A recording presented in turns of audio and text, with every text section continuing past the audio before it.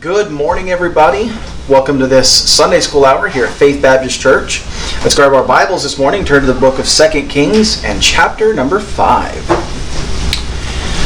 2 Kings 5, as I've read through this week, I thought was a very interesting story. You know, the Bible's a pretty big book, right? So, having read through the Bible quite a few times, there are still some stories that just don't stay in there forever. Like, you remember the story of Noah, you remember the stories of Moses, and the ones you hear about in Sunday school. But there are some stories in here that even if you spent your whole life in church, you've never heard before. And a lot of Elisha's life that we're studying right now is some of that, where a lot of Christians have just never heard these stories before. We knew who Elijah was, we had heard of Elisha, but we didn't know a whole lot about his time in ministry. The Bible actually covers as much of his ministry as it does Elijah's. You just don't know much about it. And this is another such example of that in 2 Kings 5. We see the story of a man named Naaman and his desperate need for help. So let's jump into it in 2 Kings 5. We'll start reading in verse 1. It says, "Now Naaman, captain of the host of the king of Syria, was a great man with his master, and honorable, because by him the Lord had given deliverance unto Syria. He was also a mighty man in valor, but he was a leper."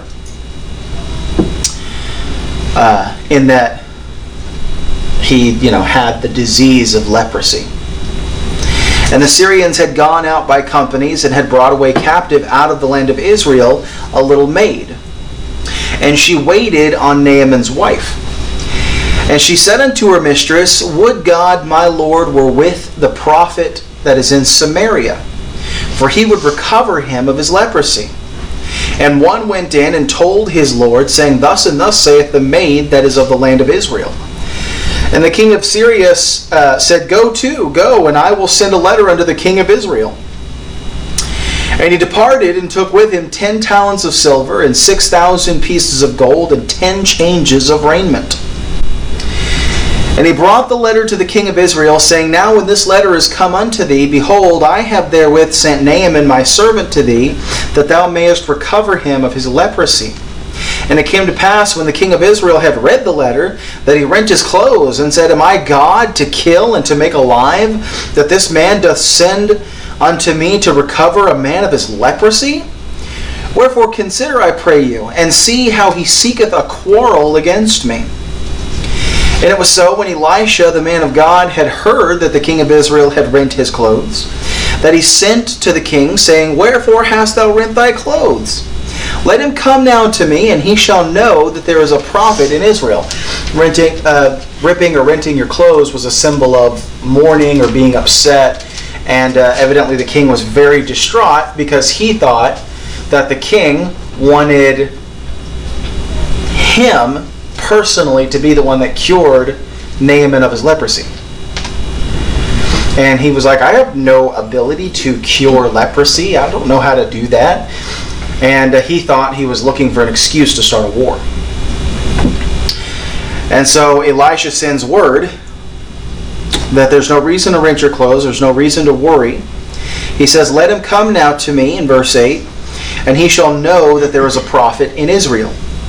So Naaman came with his horses and with his chariots, and stood at the door of the house of Elisha.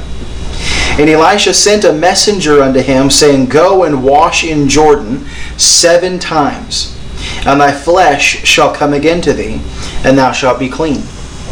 But Naaman was wroth, and he went away, and said, Behold, I thought he will surely come out to me, and stand, and call on the name of the Lord his God, and strike his hand over the place, and recover the leper.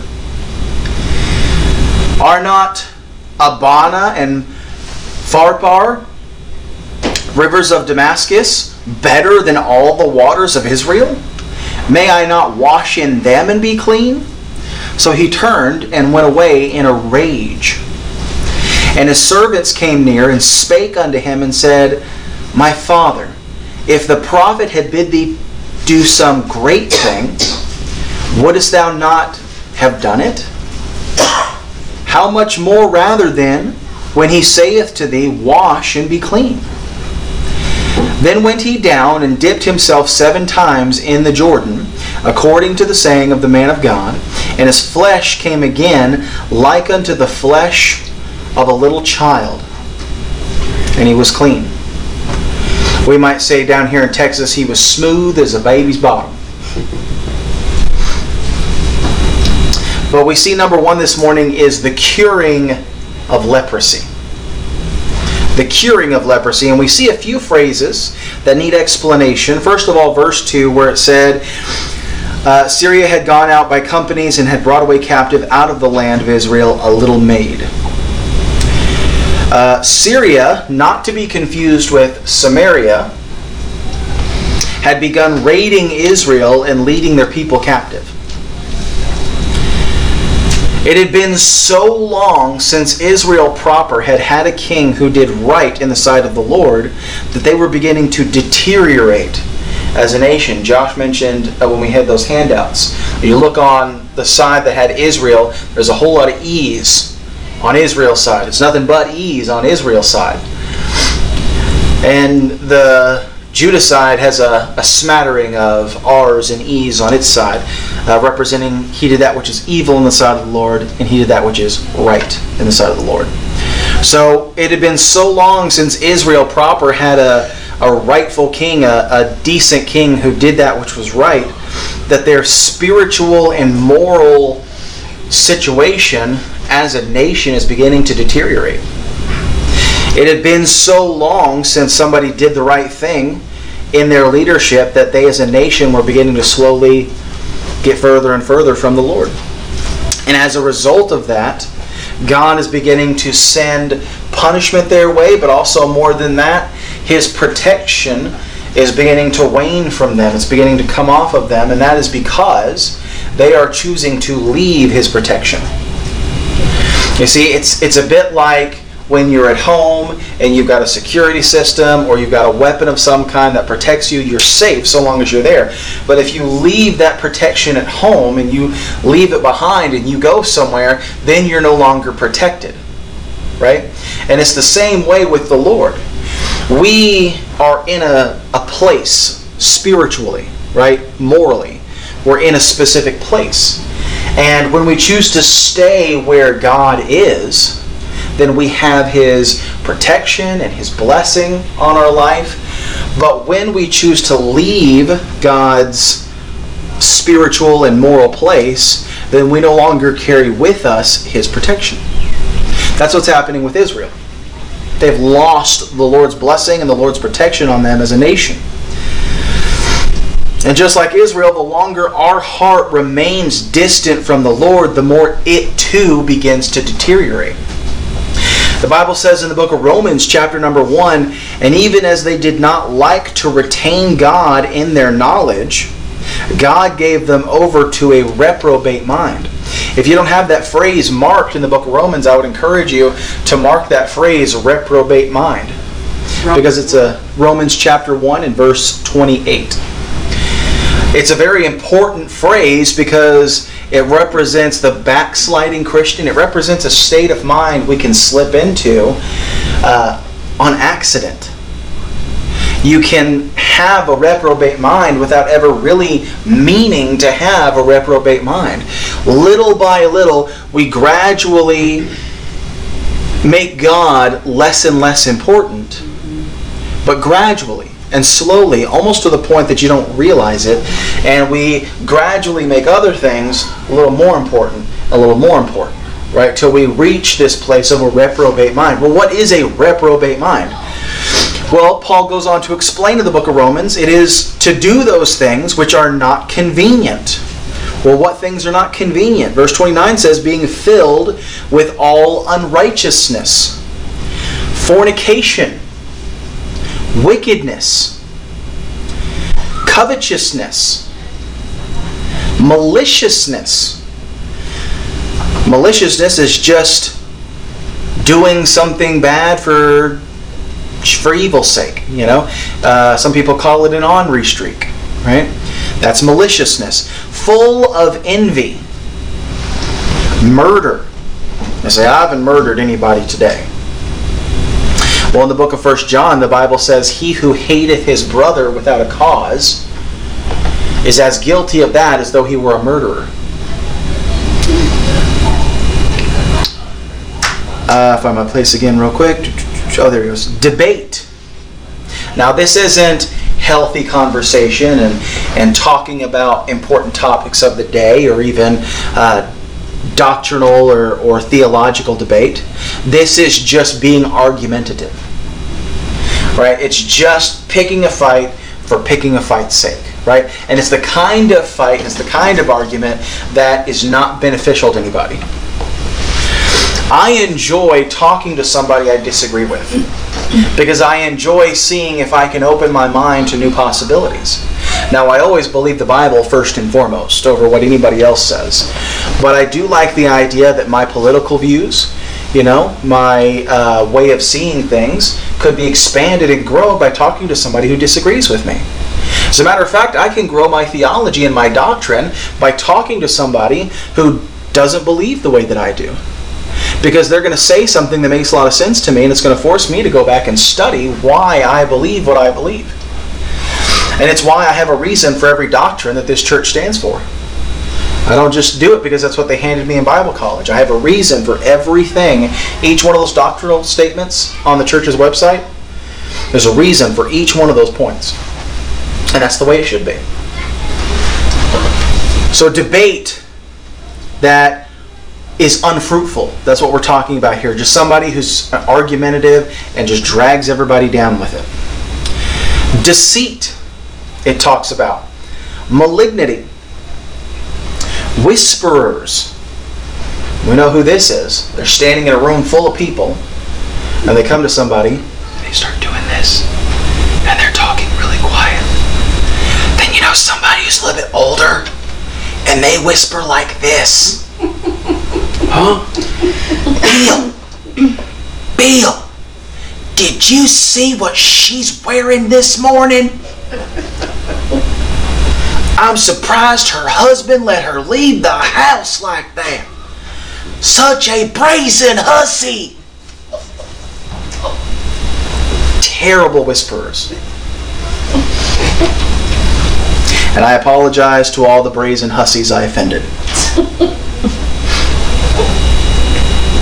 But the whisperers, the troublemakers, the people who want to be seen whispering in a crowd so that everybody feels like they're not in on their cool secrets.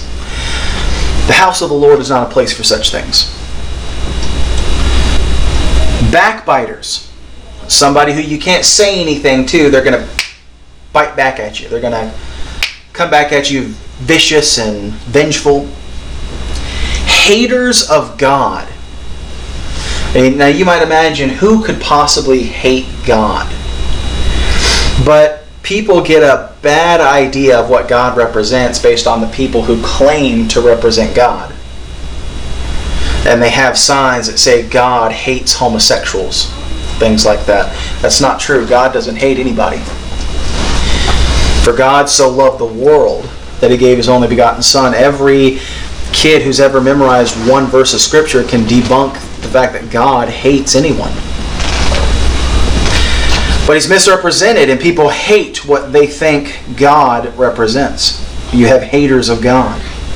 Despiteful, proud, boasters, inventors of evil things, disobedient to parents, without understanding, covenant breakers. We got to have contracts now that are 30, 40, 50 pages long. Because people are always breaking their covenants. A man's word is no longer good enough anymore. We've got to have every word termed just so a man can't wiggle his way out of a contract. And even then, if he does try to break the contract, we have to take him to court just to make sure that he learns his lesson or that we get our due. Because covenant breakers are rampant nowadays. There's no honor. You got covenant breakers without natural affection. The phrase without natural affection is referring to homosexuality. Implacable, unmerciful. Unmerciful means somebody did you wrong, now I'm going to do them worse. I'm going to do them so bad they'll wish they never messed with me ever again. That's unmerciful. We take our lumps, we move on. That's the way a Christian should be. You learn maybe not to stand so close to the person who gave you the lump, perhaps, but you don't look to pay back. You don't look to stay bitter and angry and scowl at them every time they walk in the room. We have mercy, like the Lord had mercy toward us. If we want God to forgive us, we have to learn to forgive others. And then it goes on to say in verse 32, who knowing the judgment of God, that's those of us, Christians, that have studied the Bible and know what God believes, that they which commit such things are worthy of death. We know that too. They which commit sins are worthy of the second death. Not only do the same, but have pleasure in them that do them. This is where it's not okay to just watch whatever you want to on television. Right? It's not okay to just listen to whatever kind of music you want to listen to. If fornication is taking place on the television, you shouldn't be watching it. If foul language is taking place, you shouldn't continue to listen to it. We should, as Christians, not only not do these things, but we should also not have pleasure in them that do these things as well. You ever heard that children's song we sing? Oh, be careful, little eyes, what you see. Oh, be careful, little ears, what you hear. Why? For the Father up above is looking down in love. Oh, be careful, little eyes, what you see. It's true for adults too. We don't grow out of that. No matter how old and mature you are, you're still susceptible to the attacks of Satan. Those subtle little things we allow into our eye gate or our ear gate, as we call them with the kids, they can change us too. Slowly, right? The reprobate mind. I'm doing a lot better on time than I thought. Look at me. So we ought to be careful not only of what we do, but of what we consume, entertainment-wise. And so if we allow our heart to deteriorate like Israel, we will be taken captive like they will as well. Not literally or physically, but spiritually, Satan will take us captive. He'll possess you. He'll own you. And the thing about it is, as we just read, you'll never even know it. You'll never even realize you belong to the devil. He's got you in his dungeon. He's got you chained down spiritually. And you wouldn't realize it because he's got a nice television show in front of you in the dungeon while you're chained up. He's very, very good at distractions. The devil would be a fantastic magician. You know why? He's perfected the sleight of hand. Sleight of hand is where a magician has you looking over here, right? He's moving the big red handkerchief while the trick is taking place in this hand over here. Right? So he's doing the thing, and it's happening over here, and it goes in this sleeve and goes through and goes out that sleeve, and voila, there it is. Sleight of hand. That's what the devil does with us. He's got us looking over here. Hey, look at this cool, fun, entertaining thing, while all along the captivity's taking place over here and you don't realize it. That's what happened to Israel. That's why they deteriorated and they were taken captive. We ought to be cautious because the devil uses the same tricks on us that he did on him, on Israel. So we see why there's a little maid there. The history behind what's taken place, because they're beginning to take them captive. And while she's in her captivity, verses 3 and 4, she tells her mistress of a man in Samaria, which is a part of Israel, where Naaman could go to be healed. You can almost imagine her cleaning up. Maybe she's dusting something off, or she's cleaning out some dishes, or she's picking up some trash or something. And while she's busy about the house and her mistress is sitting there enjoying her breakfast and she's taking care of things, and she maybe mentions in passing, if we were in Samaria, Naaman could go see the prophet, and the prophet could take him care of. I sure wish we were in Samaria for my master Naaman. And word of that begins to spread. right? But this maid gave Naaman hope. That's what she did. She wasn't out trying to give him hope, was she? She was just mentioning something in passing in conversation. That's the way the context reads. That she was just mentioning something about her native land, about this prophet that evidently she held in high regard. But incidentally, in talking about these things, it gave Naaman hope. Hope to be cured of his terrible disease. She told of a man from the land of Israel that had the power to heal. That is an incredible power. I'm not impressed with those who have the power to take life. I'm impressed by those who have the power to give life back. Amen. That's an impressive ability to me. But who among us hasn't also felt the healing power of the Lord? And that might be physically, or it might be emotionally. It might even be spiritually. You feel the healing power of God in your life. There's been a terrible disease spreading in our world, worse than coronavirus, and for longer, and it's sin. It's a disease that's almost unnoticeable. Those are the worst kinds of diseases, are the kinds you almost can't tell you have until it's too late. That makes it all the more deadly. And its symptoms last for an eternity. But just like this little maid, we too know a man that can cure us of our deadly sin disease. He would recover him of his leprosy. And all we need do is mention in passing to somebody, oh, if only you knew my friend Jesus. If you know about Jesus, he could cure you of your sin. You got symptoms you don't even realize you have. And in talking about, sometimes we don't even have to be out actively trying to soul win and witness and lead somebody to the Lord. We should be doing those things. We should be talking to people about salvation. We shouldn't be politely standing aside trying not to offend somebody on their way to hell. We should be getting in their way. I don't want to be the reason somebody steps off into eternity without the Lord. But sometimes we can do something as simple as just talk about something that happened at church on Sunday. We can just talk about, mention something as simple as, you mind if I pray for you about that? I'm going to write that down, and in my morning prayers I'll pray for you. Just something as simple as that. Those things which we don't think anything about, that's a common phrase we hear all the time, don't we? I'll pray for you. We hear that all the time, don't we? We might mention, oh yeah, Sunday at church the pastor was shooting Nerf darts at people, whatever, da-da-da. You don't realize, oh, I need to share the Wednesday night Bible study, I forgot to do that. You mention that to some just in passing. And you don't realize these things that are, insignificant, not insignificant, but inconsequential to us, can give somebody great hope. An incredible hope that they need. They might stumble upon salvation, and looking at the thing they heard you talking about in passing. Jesus will cure them of their sin disease.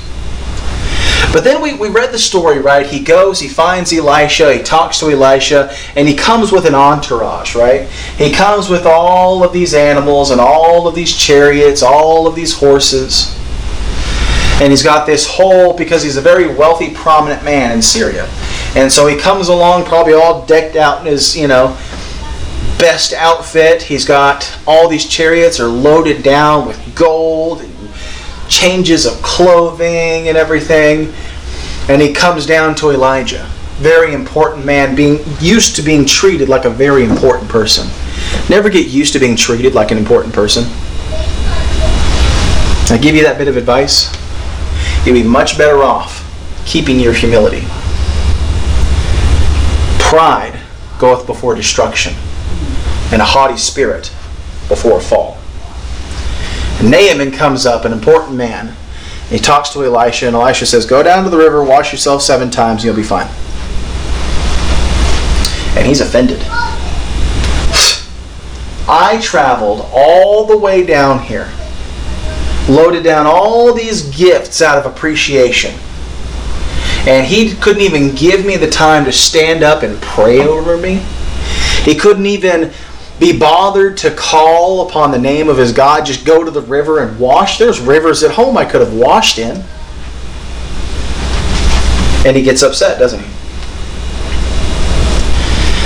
Naaman thought that Elisha was either a fool or trying to deceive him. He couldn't understand how washing in that particular river could cure a man of his leprosy. He couldn't understand it. He was angry about it, but he did it. Right? He did it. And that's the important part. What would you rather have? An employee who tells you no, he's not going to do it, and then does it anyways?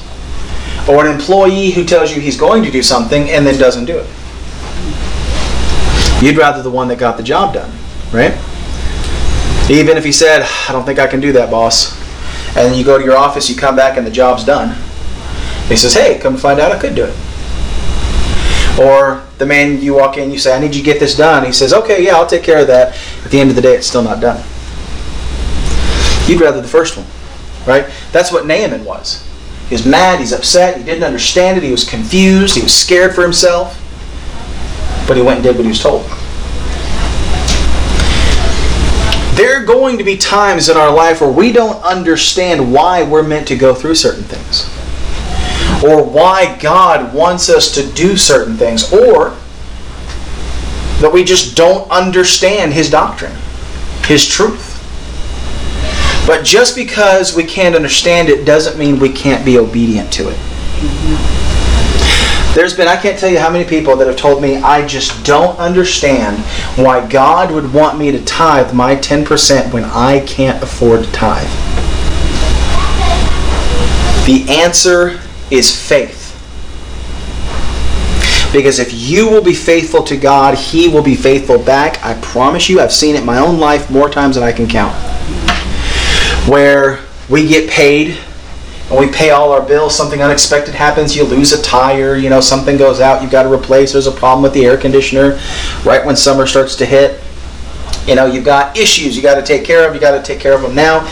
You take care of that and you say, I can't really afford to tithe. If you do it anyways, He will take care of you. There have been several months I've looked after we tithe, and I looked at the end of the week and there's too much month left at the end of the money. And somehow it all gets taken care of. Plenty of gas in the car, plenty of food on the table, all the bills are paid, and everybody's fine. How is that? Through the power of faith. Faith will get you through because the Lord will get you through. Naaman chose to show faith, and it paid off for him.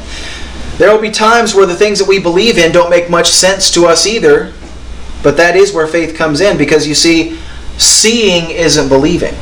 Believing is seeing. So many times we think faith is clinging to something in the dark and hoping that it's what you need. But you see, what faith is in truth is faith turns the lights on. Once you choose to have faith, only then can you see clearly that which you've chosen to have faith in, so long as it's the Lord, was the right thing. So Naaman was wroth and went away, but then he came back and he obeyed the Lord. Then we see, number 2 this morning, in verse 15.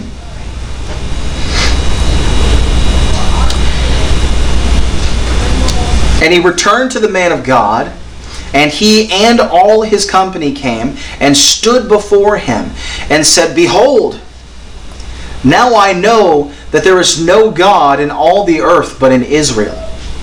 Now therefore I pray thee, take a blessing of thy servant.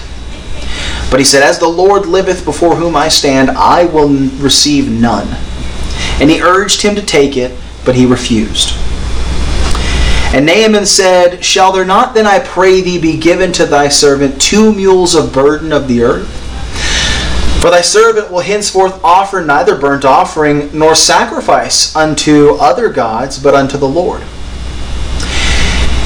In this thing the Lord pardon thy servant, that when my master goeth into the house of Rimmon to worship there, and he leaneth on my hand, and I bow myself in the house of Rimmon, then when I bow down myself in the house of Rimmon, the Lord pardon thy servant in this thing. And he said unto him, Go in peace. For so he departed from him a little way. But Gehazi, the servant of Elisha, the man of God, said, Behold, my master hath spared Naaman this Syrian, in not receiving at his hand that which he brought. But as the Lord liveth, I will run after him and take somewhat of him. So Gehazi followed after Naaman. And when Naaman saw him running after him, he lighted down from the chariot to meet him, and said, Is all well? And he said, All is well, my master hath sent me, saying, Behold, even now there come to me from Mount Ephraim 2 young men of the sons of the prophets. Give them, I pray thee, a talent of silver and 2 changes of garments. And Naaman said, Be content, take 2 talents. And he urged him, and bound 2 talents of silver in 2 bags with 2 changes of garments, and laid them upon 2 of his servants, and they bare them before him. And when he came to the tower, he took them of their hand, and bestowed them in the house. And he let the men go, and they departed. But he went in, and stood before his master. And Elisha said unto him, Whence comest thou, Gehazi? And he said, Thy servant went no whither. Nowhere. And he said unto him, Went not my heart with thee when the man turned again from his chariot to meet thee? Is it a time to receive money, and to receive garments, and olive yards, and vineyards, and sheep, and oxen, and men servants, and maid servants? The leprosy therefore of Naaman shall cleave unto thee, and unto thy seed forever. And he went out from his presence a leper, as white as snow. So we see secondly this morning is giving leprosy. Verse 15 and 16, Naaman says, Now I know that there is no God in all the earth but in Israel. Then now therefore I pray thee, take a blessing of thy servant. Naaman was so filled to the brim. Ever seen a cup filled to the brim? Yeah, you go to fill a cup up and you get it just right to the top. When I get a cup and I pour Dr. Pepper into it and it starts to foam up, when you do that enough, you can figure out how to get it to where the liquid is just at the brim and the bubbles are over the top, right? But nothing spills over. Right? So that is kind of the picture here. That Dr. Pepper starts to rise up, the foam gets higher than the cup, everybody else standing around you gets a little nervous, the bubbles stop, everything goes down, and it's right at the brim. That cup can literally contain no more Dr. Pepper. It is at its max. It is full. Naaman was so full to the brim with appreciation and gladness that he felt a need to express that somehow. He was so grateful and so happy and so excited and so relieved. The burden came off of his back and he felt a need to express it. Let me give you something. I've got all this stuff here in these chariots. Let me give you something. And Elisha says, no, we're not going to take anything. You ever notice that that's what God's men do? They go and they be a blessing to somebody or they help somebody out, and that person is so appreciative they want to give them something as a reward for what they did and the good works. And every time God's man, whether it's Abraham or whether it's Elijah, whether it's Elisha, they always say, no, I'm not taking anything from you. And that's exactly what Elisha did here, but he was so full he wanted to just show the Lord his appreciation. And yet Elisha refused the gift of Naaman, not because Naaman was an idolater, for he was an idolater no longer, but because it was necessary that Naaman learn to express his gratitude to the Lord instead of to Elisha. Right? You don't show your appreciation to the Lord by doing something kind for me because I'm the pastor or I'm the preacher. That's how you show your appreciation to me. You want to show your appreciation to the Lord, you do something for the house of God, which is the church, or you do something in labor to the Lord. You work for the Lord. You hand out a gospel tract. You volunteer your time to teach the kids in the church, or you do something for somebody else. You give your money not to the pastor, but maybe to the poor, like Jesus so often told his disciples to do. Give of yourself. Do something of yourself for the Lord. There's too many preachers and pastors out there, especially TV evangelists, that want you to believe that what you need to do in order to show God how much He means to you is give them your money. Right, let me make one thing very clear here. Giving to Faith Baptist Church is not giving to me. What I get from this church is a very small, on purpose, set amount. It doesn't change depending on who gives and how much. Right?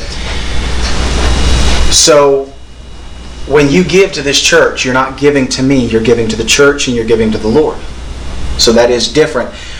But there are too many preachers out there looking to be a success in their business, right? And TV preachers, but also pastors of large churches around here, right? They want the business to succeed so they'll succeed. But here Elisha teaches that it's not about the money. The blessing was for the Lord, not for him, and he refused to take it.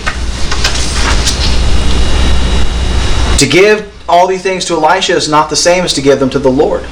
The tokens of appreciation that God receives are not physical things, but actions. Our obedience, kindness, our worship, and our love are the things that He desires to receive from us.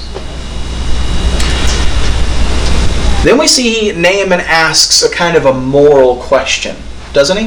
Verses 18 and 19, he says, "In this thing the Lord pardoned thy servant." And what he's talking about is there's a place of worship in Syria for an idol, for a false god.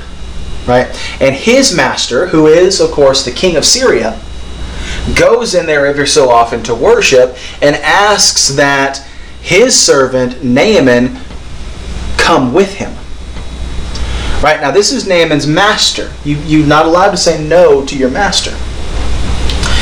And so he asks Elijah that the Lord would forgive him if when he goes in there, he sort of bows his head in a reverential way. In Naaman's heart, he's not bowing to this God. He's bowing his head to show respect to his master. And what Elisha tells him is to go in peace. In other words, yes, you are forgiven for this. Because God is not so much interested in the action so much as He is the intentions behind the action. He's interested in the heart. Right? Naaman's going there because that's what his master has asked him to do. The Lord knows all about wanting to obey your master. Right? The Lord wants us to obey Him. But if Naaman's heart is solely toward the Lord like it is now, like the Bible tells us it is, then of course that's forgiven. Because our actions are not all about the pure letter of the law. It's about the heart behind what we do. Right? And He's forgiven. It's a token of appreciation that God receives. I'm reading the wrong one. The Naaman, like many others, found out that God was interested in his heart. And so, as long as the Lord's possession of that never wavered, then he could go in peace. Right? Then we see Gehazi have a sort of little evil thought creep into his head, right? He says, "I will run after him and take somewhat of him." Now, Gehazi's thought here was, here's this idolater, never worshipped God a day in his life and was so hoity-toity about it that he was going to walk off because he was too good for the Jordan River. And yet he's got all of this stuff. Here I am, a loyal servant to God, and I don't barely have a scrap of money in my pocket. I've got a single change of clothes, and I just have enough to get by each day. Why shouldn't I thrive? Why shouldn't I be successful? Why shouldn't I have all these changes of garments and these coins in my pocket? So he goes after Naaman, and he lies to Naaman. And he says, we had a couple of unexpected house guests come by. They need some changes of clothes and some money for food. So Elisha changed his mind. And he lied. And we've talked about lying before. This is one of those examples where it's a sin, because it's selfish. And so Naaman gives and offers him more than what he asked for. And Gehazi takes it. But it's interesting to me because it's a contrast here, right? You're seeing two things. When you compare them side by side, there's a stark contrast one from the other. Because we see Naaman, with Naaman, we see that Gehazi does something that seems morally neutral, but is actually motivated by greed and selfishness. Which is in contrast to Naaman, because Naaman was a Syrian and a former idol worshiper, while Gehazi was an Israelite and only ever worshipped the Lord, but it was the former that obeyed God. The Syrian and the idol worshiper was the one that obeyed the Lord, and the Israelite and the faithful servant to the prophet was the one that disobeyed God. And how backwards that seems, but in truth, isn't that the way it always goes? So many times, faithful Christians who spend their life in church, they're the ones that get fed up with doing the right thing all the time and never getting rewarded for it. Why should these people that live in sin receive all these good things while I'm always doing the right thing and I pay the price for it? That's the thought that creeps into your head after a while. And after a while, we, the ones who know better, wind up being the ones that disobey God while they may repent and get right with the Lord. It's backwards. But then we see what happens. The leprosy, therefore, of Naaman shall cleave to thee. The leprosy of Naaman became a constant and painful and disgusting reminder of just how hideous sin is. You see, we're okay with it. We're okay with the hideousness and disgustingness of our sin, so long as we can't see it, so long as we can't smell it, so long as we can't hear it. If we can ignore it, then it's fine. There's coming a day you won't be able to ignore it. There's going to come a day where we stand before the Lord, and He's going to be sitting upon a throne. And the Bible says all your works will be made manifest. Every single action you've taken in your time of life will be manifested into one of two things.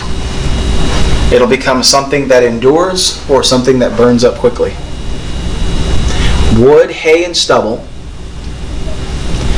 or crowns, precious gems infused into those crowns. And the more crowns you earn, the more you did for the Lord, but the more you did for yourself, the more you did nothing, the more wood and hay and stubble you build up. And I promise you, of all the accomplishments you've ever done in your entire life, in that moment in eternity, you are going to wish you'd have done more. These are the moments right here in life. This is where we set up for ourselves the things that wait for us in heaven. Will we set up crowns and gems and jewels, or are we going to just waste our life with wood and hay and stubble? We may not break out into sores and lose our nose like some lepers do, but when we corrupt our heart with selfishness and greed, we lose something far greater. We lose our faith. And you're going to need that when times get tough. So we see Naaman is cured of his leprosy, and then Gehazi is given it. Given a choice this morning. Which one of these two men do we want to be? Do we want to be Gehazi, or do we want to be like Naaman? Right on time. We will be back in 15 minutes for the morning service at 11 o'clock. Bye.